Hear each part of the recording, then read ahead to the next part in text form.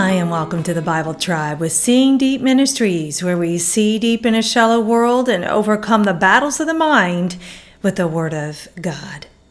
Trust in God is more than lip service. It is a position of the heart. Trusting is easy when we know how everything will turn out, but trust is not trust until it is tested. We're reading today in the book of Nahum, and the verse of the day is Nahum 1, verse 7.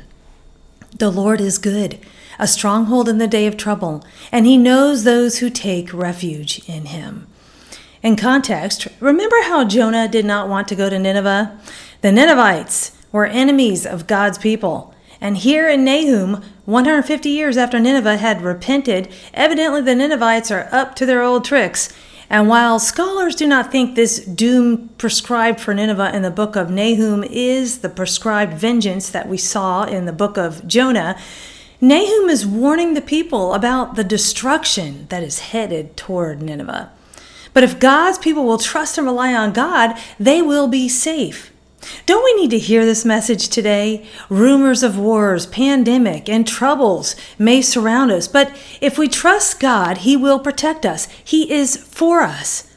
Friends, God is good. This is an amazing reality. We do not have an evil God who could care less about his creation. We have a good God who's holy, righteous, and perfect in all he does. This is a great comfort.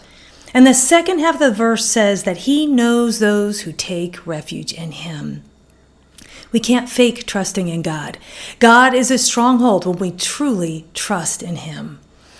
I chose the key word stronghold, which is the Hebrew word ma'oz.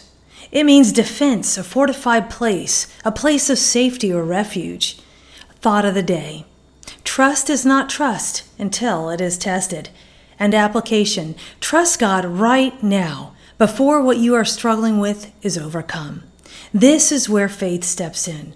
Trusting in God's character and in his works and in his word reminds us that he is trustworthy always.